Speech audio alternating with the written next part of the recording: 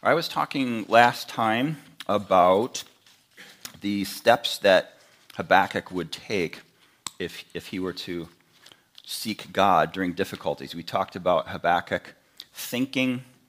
We talked about him going back to basic principles.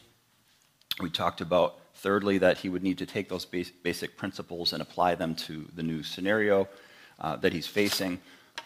And we were talking about that before we get to the fourth step, which is, if still struggling, speak to God in faith. So we're up to chapter 2, verse 12, which says,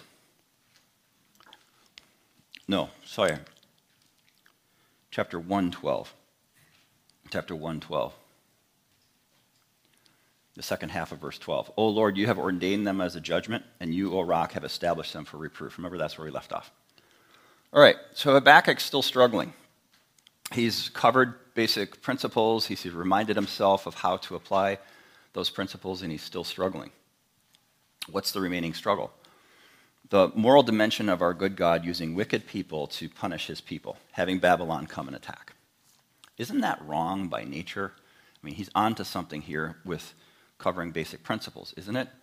Isn't this the same as God endorsing evil by using Babylon to spank his people? Isn't this God then becoming responsible for the actions of a scoffing army? Isn't this God condoning violence? Habakkuk was not yet settled about that aspect of this dynamic. So then we get to verse 13, where he starts to talk to God about God being too pure to see evil. But seeing evil is exactly what God is doing when Babylon attacks. So Habakkuk's still stuck intellectually. He's trying to figure this out. The difficulty is connected to a basic principle, you see. He's gone back to basic principles. He's trying to figure out who God is and what God is doing and why God is doing it. It's because God would not tolerate wrong that the problem of God using Babylonians remains a problem, because they do what's wrong. So now what should Habakkuk do? What should he think? We caused him to think, go back to basic principles, apply the principles to the scenario, and he's still stuck. So now what? He still doesn't have the answer, so we go to the fourth and last step. If still struggling, speak to God in faith. So we can apply this to ourselves when we're stuck intellectually about how a good God could allow bad things to happen, which is the overarching question of this book. We commit our confusion to God in faith. We leave our unanswered questions in God's hands. That's where he arrives at chapter 2, verse 1. I will take my stand at my watchpost and station myself on the tower and look out to see what he will say to me and what I will answer concerning my complaint. He's taken all the right steps. I come back to who God has revealed himself to be. He's come as far as his reasoning and his correct beliefs can take him. He now needs to know more, which is beyond him if he's going to progress through this dilemma and figure it out. He has to wait on God for instructions. What am I missing? How does this fit together? So that's a lesson for us to do. How do you do that? How do we leave our problems with God? One thing we learn from chapter 2, verse 1 is to detach ourselves from our problem. This is the tower he talks about, the watchtower. It's a place into which Habakkuk goes to look across the whole landscape. I want to back up from this and gain perspective, so I'm going into the tower to look at the whole scene. I want to look at the mountains. I want to look across the distant horizon. Now, we like to go shopping or hunting or to a cabin or on vacation or to the beach, right? Go up to a skyscraper in a building and look out across the busy, bustling city and just stand there for a minute contemplatively, right? We like these sort of moments where we're in a tower, as it were. You go away, you go high up, you reflect. It's a moment to be away from the problem, a bit distanced from it. It's time to see ourselves outside of the problem, and that's what he's doing here in chapter 2, 1. No longer defining himself by the problem. The everyday press of life's activities can be distanced from us for a moment. That's what he's doing. He'd been down the valley with his problem. Now he wants to go up on the mountain and look down at the problem. try to solve it, see it a bit from God's perspective. Go away for a while, meet with God to detach from the difficulty. If you remember in Mark 6:15, in a difficult time, it was difficult because they had just murdered John the Baptist. And after a very busy time of missionary work, Jesus said this to his disciples, Mark 6:15, "Come away by yourselves to a desolate place and rest a while." Mark then wrote this, listen, "For many were coming and going, and they had no leisure even to eat. And they went away in the boat to a desolate place by themselves." Sometimes we have to detach from the problem. That's what Habakkuk is doing here in chapter 2, verse 1. Famous Reformed preacher in previous centuries, Martin Lloyd-Jones, says, "What so frequently happens is this. We go on our knees, we tell God about the timing and the thing that's worrying us, and we tell him that we can't resolve the difficulty ourselves, we can't understand, and we ask him to deal with it and show us his way. And the moment we stand up from our knees, we begin to worry about the problem and try to solve it ourselves." I'm not going to ask for a show of hands because I know all of us do this. So we have a problem. Can't figure it out. Leave it with God. Leaving it with God includes not brooding about it anymore, not talking about it anymore necessarily. Go up to the tower and look and reflect. Step 2. How do you do this? How do you go up to the tower and leave the problem? How do you detach from the problem? Step 2, expect God's answer. Expect God's answer. Habakkuk is not forgetting about the problem entirely. The Babylonians are coming. He can't entirely forget that is the reality in which he lives. Even in the tower, he can see the landscape. Maybe they're already arriving. Maybe they're not yet arriving, and he's reflecting on this is all going to be burned up soon. Detach from the problem, but still live in the world where the problem exists. But our role has shifted when we enter the tower. Our role is to watch. Not to take action, but to watch. Our role is to wait for God's answer. How will God answer? How will God speak to the problem? God speaks through his word. We know how this happens. We have a problem that we've been unable to solve. Every day when you read your Bible, all of a sudden this passage jumps off the page at you, smacks you in the face. Whoa, I wasn't thinking of that. That's exactly the answer. God has spoken through his word to you. He does that individually. He does that collectively. He does that through public and private ministry of his word. Expect God's answer. Third step, how do you detach from the problem? How do you go into the tower, as it were? Be persistent in expecting God's answer. Notice the wording of chapter 2, verse 1, Habakkuk 2:1. "I will take my stand and station myself on the tower and look out to see what he'll say to me." He doesn't say, "I'll be up there for a good 20 minutes." He's going to station himself there. This is now my new position. I'm going to stay here, persevere, keep at it, be tenacious. We don't live as believers by figuring stuff out. Nor do we live by escapism. Go into the tower and forget about it. That's not what he's recommending, nor am I. We don't go fishing and hunting, take 2 glasses of wine, go on a shopping trip. We don't live by being angry all through the waiting time. We don't live by a series of attempts to fix stuff, trial and error. Let me try this, let me try that, let me try this. We live by faith. That's what he said in verse 4, which we're getting to, right? That's the thing he's driving us towards, trusting in God. God told Habakkuk to write this down for us so that we, the rest of God's people down through the centuries, would be able to follow the same good pathway. God himself is calling us to live by faith. Go into the tower, detach yourself from the problem, realize the God in whose hands your problem is. So, chapter 2 now, verses 2 through 5, God says his answer to Habakkuk. The first question is, how can you deal with sin in your people? Oh, I'm going to blow it up by Babylon.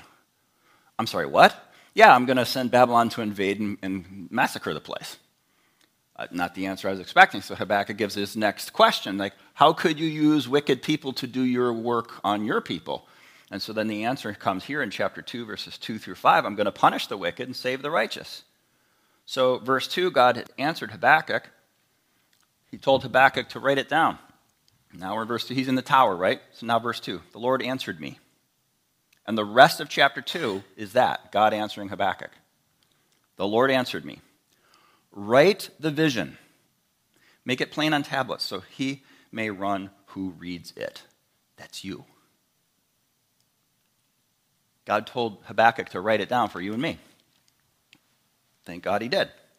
Verse 3, if the answer seems slow from God, wait for it. Verse 4 is the central verse of the whole book. Verse 4 is God's answer to Habakkuk's questions. What is a believer's life like during a time of crisis? The believer's life is filled with trusting God. What's a believer's life like in a time of crisis? A believer's heart, mind, life is filled with trusting God.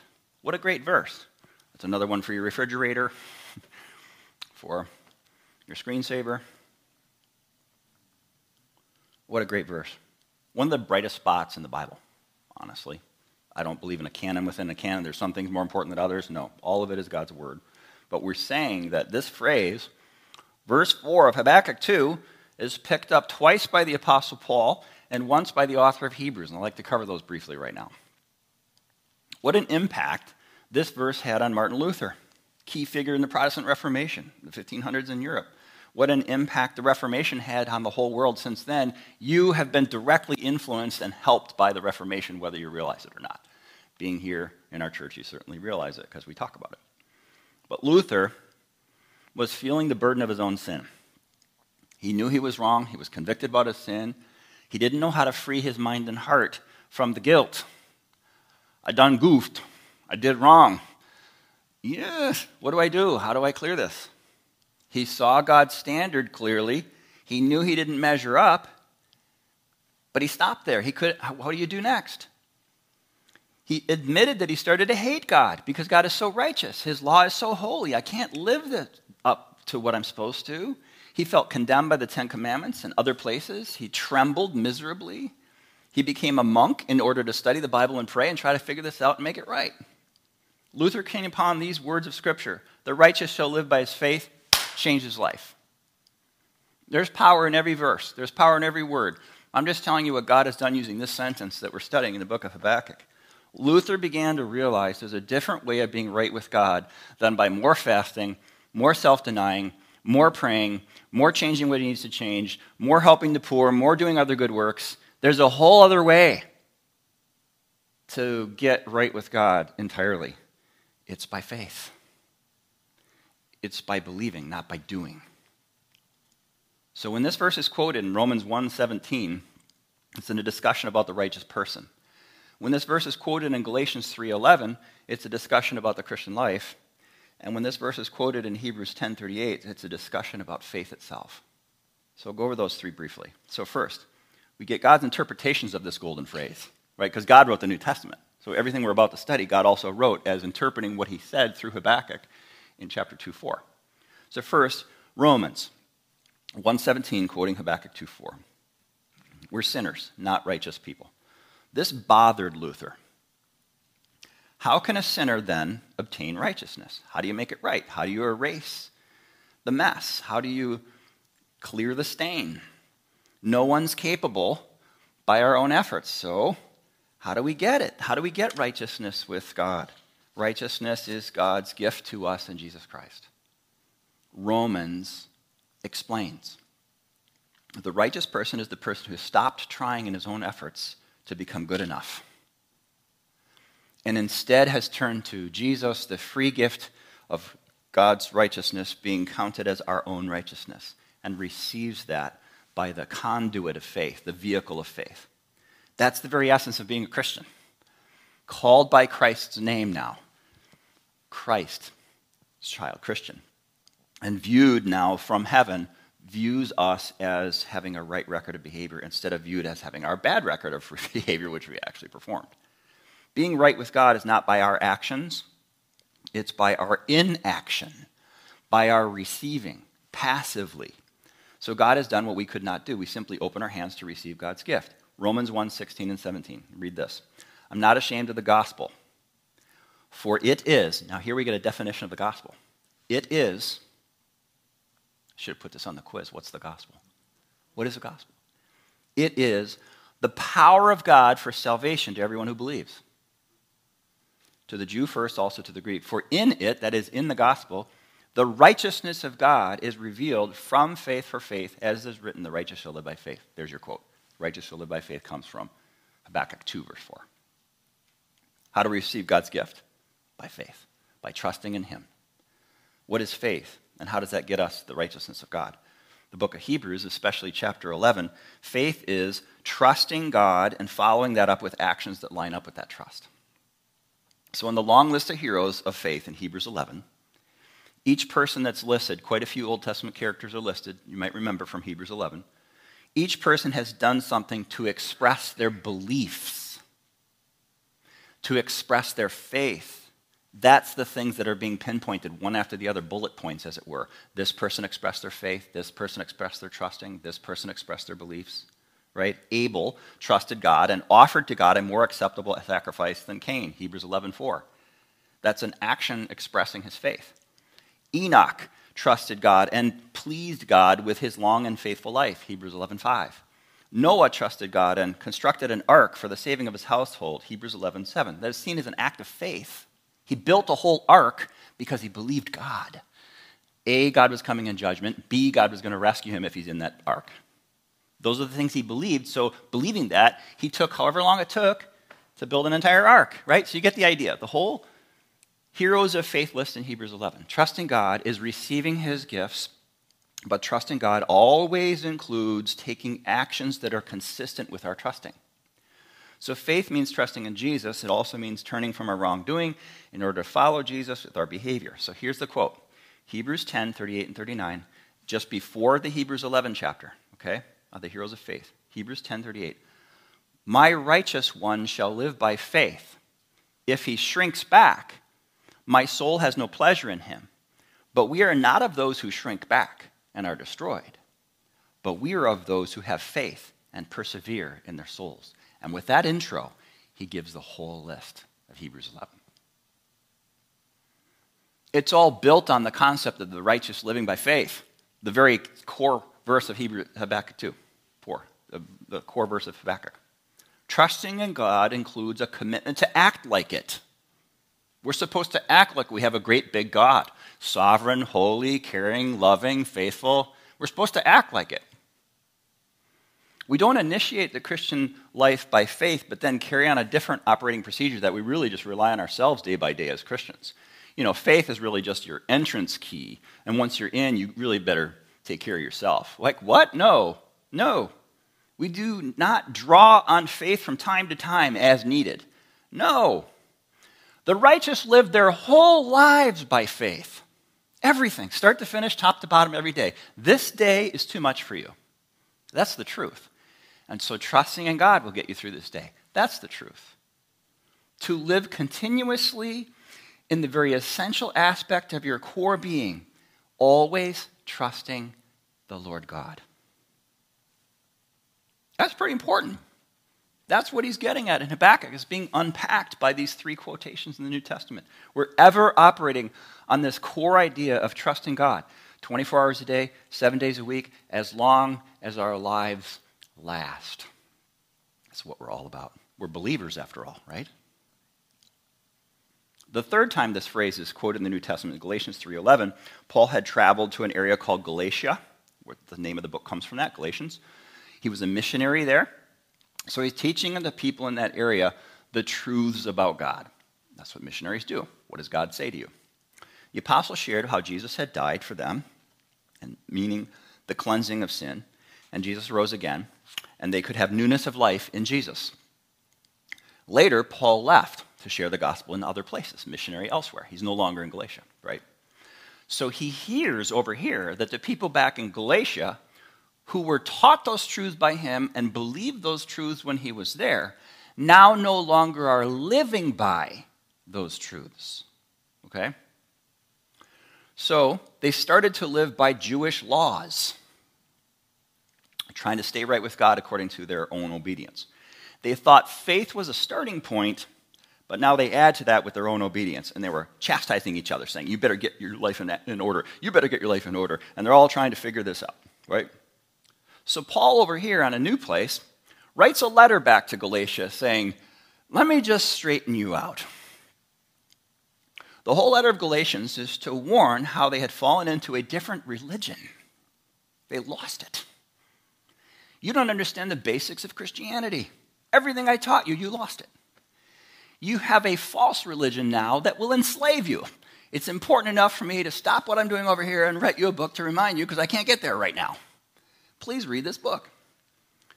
In that, Paul turned to Habakkuk 2, verse 4, and challenged their living by the law instead of living by faith. So here it is, Galatians 3, 10 and 11. Listen. For all who rely on works of the law are under a curse. It is written, cursed be everyone who does not abide by all things written in the book of the law and do them. Now it is evident that no one is justified before God by the law, for, quote, what does he say, class? The righteous shall live by faith, end quote. Galatians 3, 10 and 11. It's the one core thing the people in Galatia needed to be reminded of. The core of Christianity. As far as being spiritually alive, the only way is to be a person living by faith, a living person living by faith in Jesus. No matter what happens around us, no matter how astray we go or how well we're doing, trusting in God is the only thing that keeps us alive spiritually and safe spiritually. God keeps us safe not just the first moment that we entrusted him with our souls, but rather he keeps us continuously safe every moment throughout our lives. The whole entirety of our lives is to be lived in this trusting manner. However, notice something important about this bright verse, Habakkuk 2, verse 4. The trusting ones are addressed in Hebrews 2:4. But who else are addressed in our verse? Habakkuk 2:4. Who else is addressed? The wicked ones. Now let me read the entire verse. We've quoted that little quote, but in context, what does it actually say? The whole verse. Habakkuk 2:4. Behold, his soul is puffed up. It is not upright within him. But the righteous shall live by his faith. He's talking about two sets of people, the wicked and the righteous. The wicked are puffed up. What does that mean? Pride. And the righteous only live by faith. They're righteous not because of their own deeds. They're righteous because by faith they trust and God has given them the righteousness that they need. And they're no longer puffed up. They know they don't have anything. It's the humble who live by faith. It's the prideful who live by action and works. All right? So then now he breaks out into this list of visions. So next on your handout is the poem, chapter 2, verses 6 through 20, flows out of this truth. First, verses 6 through 8, those who were plundering others will themselves be plundered. God's going to turn this back around on the wicked, right? Those who were shaming others will be conquered and shamed. The people who are undoing other people's building, their building will be undone. Those who were shaming others or shameless will be shamed, and the idolaters will be silenced. All right, so all of these sections, these 5 woes, if you're looking at your English Bible, you'll see the word woe at the beginning of verse 6, at the beginning of verse 9, at the beginning of verse 12, first word in verse 15, first word in verse 19, woe, 5 woes. Woe to you, right? Sounds like Jesus saying to the Pharisees, woe to you. The whole point is the wicked are not going to prosper. Don't worry, Habakkuk. I got this. They're not going to get away with it. That's the big point, which is on your handout, this thing off to the right that I made. Lesson. The wicked will not always prosper. So verses 6 through 8, the person trusts God, doesn't need to crave more and more of this world's supplies. All right, let me see here. I don't think I can unpack each of these right now and still get to the conclusion. I want to make sure to reach the end of our study today. All right, I've summarized those. You get the idea. The wicked are not going to prosper. Whatever they were doing turns back on them. Verses 2 through 20. All right, let me pick up with. Let me pick up with verse 20 because, we often use that for a call to worship for ourselves. So I'd like you to see that in context. So verses 19 and 20. Let's skip to verses 19 and 20. This is an overview. You got the idea of chapter 2. So verses 19 and 20, we come back to the first commandment, right? No, have no other gods before me. Basic old-fashioned idolatry is part of what they were mixed up in. Look at verse 19. Woe to him who says to a wooden thing, awake, like a little wooden statue, right? Worshipping a literal idol. Woe to him who says to a silent stone, arise. Can this teach, in other words, this little wooden statue, this little stone statue, can it teach you what you need to know about life? Behold, it is overlaid with gold and silver, and there is no breath at all in it. And that's the context for God to say this call to worship that we use, verse 20. But, right, in contrast to those false idols, but the Lord is in his holy temple. Very much exists, and he's in there. Your false idols don't actually exist. He actually does. He's the one living and true God, right? The Lord is in his holy temple. Let all the earth keep silence before him. Will you stop talking, right, about your false idols? Just quiet already. The Lord is in his temple. So I want to unpack this a little bit, right? Habakkuk has a message for people interested in idolatry, interested in what things flow out of that. For example, the occult and witchcraft. These are the things he mentioned throughout chapter 2. So in the presence of the Lord God, let everyone everywhere shut your mouths and put a stop to all your incantations, which are prayers to false gods and wicked, like dark things, prayers to gods that don't exist. Pipe down, put a lid on it, hush, button your lip, don't say any more. God alone exists, and he's heard everything that anyone ever has ever said. You're talking to demons, you're talking to witches, you're talking to supposedly dead people, whatever these incantations. God has heard all of that. So before you add more to your resume of difficulties that you're going to have to face God for, stop it already. Everybody just be quiet. Everybody keep silence before him. There's one living and true God. You're all going to give account to him, so just stop already. You see the context, verses 19 and 20 here? And it makes you wonder, why do people chase these things anyway? Like even our day, like modern, sophisticated people, right? Scientific, we have all of this information, and people are still reading the horoscopes.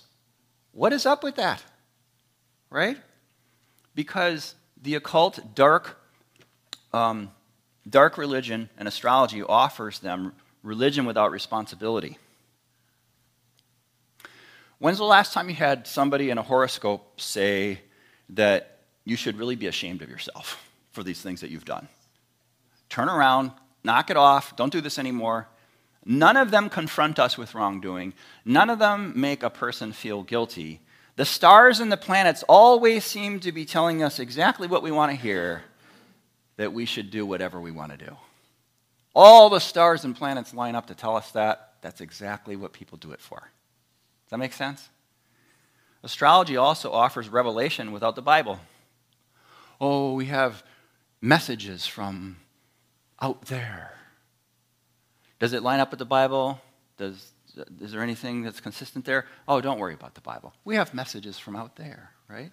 There's a pretended world from beyond this life and galaxies, and they're sending us messages. They launched the message how many years ago, and it's just now arriving. But that message, conveniently doesn't mention sin, death, judgment, holiness. Only the Bible seems to mention those things. Listen for the galaxies to send a message like the Bible sends. 2 Corinthians 5:10, we all must appear before the judgment seat of Christ, so that each one may receive what is due for what he has done in the body, whether good or evil. That message never seems to come from the other galaxies, does it? Another reason people go into the occult and dark religion and astrology is because it offers salvation without a real Savior. That's exactly what they want. Everyone talks about the stars aligning in love, the stars aligning in their favor. I can't believe I just got this job. I can't believe I just bought this car. I can't believe that these good things are all just happening to me. My team won. My fantasy team's doing well. All these things mean that there's a mysterious sense of peace and acceptance and love that's coming to me from out there. Who are you to question that all this peace and love is coming to me from out there? But none of it's true. Where are they getting this from? What are you basing it on? The God who created the planets still guides every planet, every star, the sun and the moon. The same God who guides history and has orchestrated every moment of your life and continues to do so every square inch of the planet.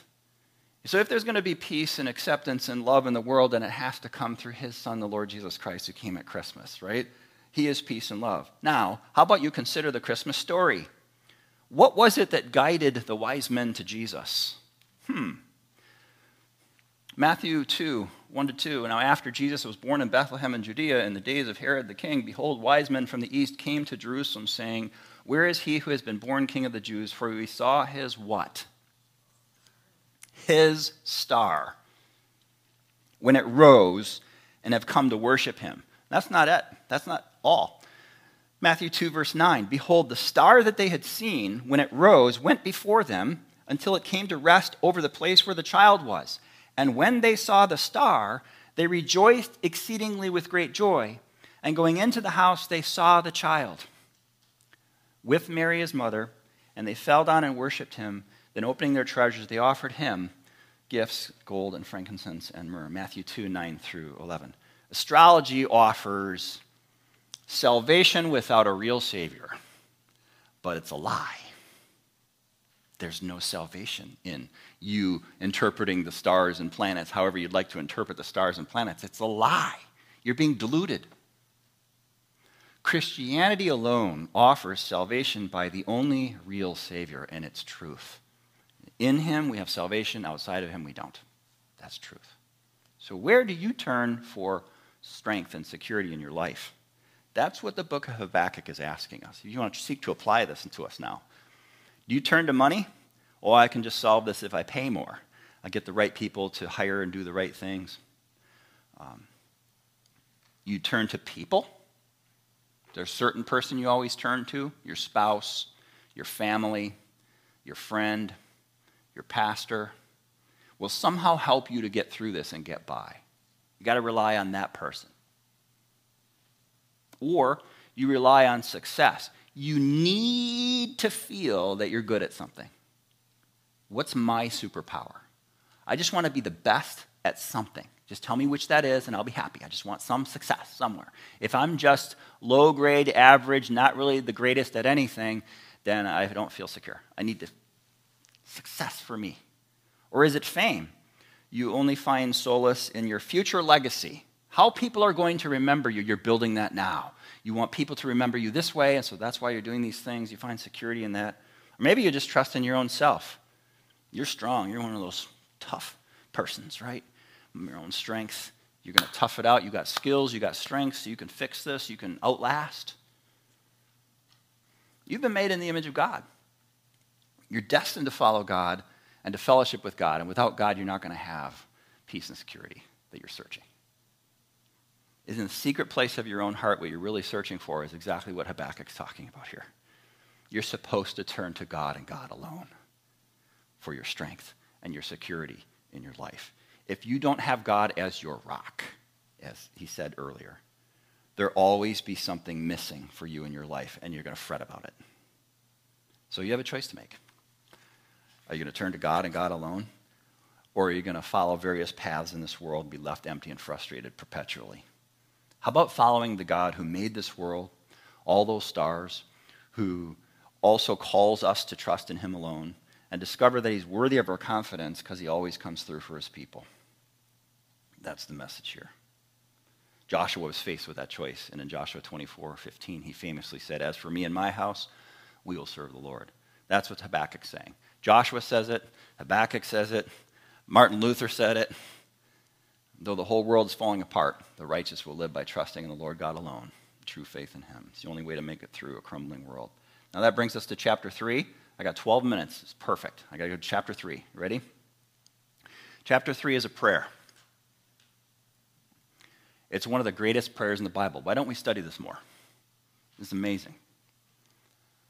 Maybe you should ask for a sermon on this, but be careful what you ask for, because asking for a sermon on Habakkuk 3 means you're asking for a sermon series on an entire book of Habakkuk, because only that way can you properly understand this after you've covered chapters 1 and 2. And conveniently, that's right where you are. You have just covered chapters 1 and 2. So you're set to understand this prayer. Remember how chapter 1 is Habakkuk asking God why he's so slow in answering his prayer for spiritual awakening? Remember God's answer? Yeah, I'll send the Babylon army to demolish you. Remember how Habakkuk was asking God, then how could you do such a thing? Remember God's answer? The righteous live by trusting in God. Remember how the rest of chapter 2 was God describing visions of woe, how the Babylonians will be punished. So how do you apply that to you? How do you pray knowing these things? Maybe you're going through a hard time right now. Maybe things are really bad for a friend of yours and you're trying to counsel that person. Maybe, to be blunt, the future could become much worse than how it is now. But the righteous live by trusting in the Lord, and God always comes through for us, right? How does that influence our prayers? Remember how chapter 2 ends with God in his temple calling the earth to be silent? Well, all that's left is for Habakkuk to express his trust in the Lord God. So chapter 3:1, a prayer of Habakkuk the prophet. And the prayer here is so carefully structured and formal in its composition that it's clear that Habakkuk took the Lord's answer from chapter 2:2 to chapter 2:20, that whole answer from the Lord, and he studied it a lot, thoroughly, about what God had said to him. And later, I'm thinking much later, he came and when he was ready, wrote chapter 3. Like I said, this could have been as long as Jeremiah, but he condensed it all. You just got to unpack it all. When he's ready, he composed this prayer as a very highly structured poem. It's beautiful in its expression of Habakkuk's heart and what he wanted to say back to the Lord God. Think about Mary in the Christmas story. Her visit with Elizabeth that we'll study this morning, how the Holy Spirit spoke to her through Elizabeth, and then Mary collected herself and apparently studied Hannah's prayer too in 1 Samuel 2. And then Mary composed what we now know of as Mary's song, or the Magnificat, from which we get our word magnifier, in which she's clearly exalting the Lord God and expressing her heart's trust in God. So same thing here, carefully writing down an incredible prayer. It has 3 parts. Verses 1 and 2, the prophet praying for God's help in upcoming troubled times. Section 3, verses 3 to 15 or 3 to 16, a reminder to anyone who's bewildered. God is a warrior who has previously won big. And third, the last section, the prophet learned to live by faith and to give hopeful praise. So those last verses are his personal testimony of trusting in God during hard times. So it begins with this prayer, O Lord, I've heard the report of you, and your work, O Lord, do I fear. In the midst of the years, revive it. In the midst of the years, make it known. In wrath, remember mercy. What makes a good prayer? Being humble. Remember that we don't deserve to enter God's presence. We don't deserve for God to hear us. Like chapter 2:20 says, let all the earth be silent for him. We should really just stay silent. Who are we to start praying? Who do we to start speaking to God, right? That's our position. That's what we deserve. So remembering that and bringing that sort of humility into our prayer is essential. I don't deserve to speak to you, Lord God. I should just keep my peace, keep my silence. So thank you, Lord God, for hearing me through Jesus Christ, giving me the privilege of prayer at all. Compare that to chapter 1, verse 2. Remember how Habakkuk prayed earlier? Habakkuk 1:2. O Lord, how long shall I cry for help and you will not hear? Does that sound like the same guy? He's been humbled. How long, oh Lord? I'm going to pray and you're not answering. What's going on up there? And now he's saying, oh Lord, I don't even deserve to be in your presence. What happened to Habakkuk? God gave him a precious gift of humility. How does that happen? God took his mind off himself. God took his mind off the Israelites. God took his mind off the Babylonians. God put Habakkuk's mind on God and God alone. And when your mind is on God and God alone in his holy temple, first you're silent for a while and you reflect. And then you pray to him in a whole new way. That's the gift of Habakkuk, the book of Habakkuk. We focus on the holiness of God. We focus on the justice of God. We focus on the mercy of God. We focus on the faithfulness of God. Yeah, there's a background. Sin in the world, sin in the church, yeah. Sin in Israel, sin in the Babylonians, yeah. But when we focus on the Lord God in his holy temple, it all goes into perspective. Looking at Israel, he's troubled. Looking at Babylon coming, he's really troubled. Looking at God, he's at peace. He forgets all about Israel and Babylon. Probably forgot to eat lunch. He's just focused on God. If you pray that way, you'll forget about the church. You'll forget about the world. You'll forget about your problems. Concerned about the glory of God, nothing else. May that be the gift you give for Christmas, Lord God. The distinction between the sins of Israel and the sins of Babylonians become relatively unimportant when you're talking about the holy God and his temple. Yeah, Babylonians bad sinners, but we are not so keen ourselves. Everybody's a sinner. Romans 3:23 comes back to you, right? All have sinned and fall short of the glory of God. So here's a wrong perspective for prayer. I'm not perfect, but I'm better than the Babylonians. You should listen to me because I'm really pretty good year-round, in fact. I make donations to church. I serve you in these ways. I'm good to my family. And those prayers are wrong because that perspective is wrong.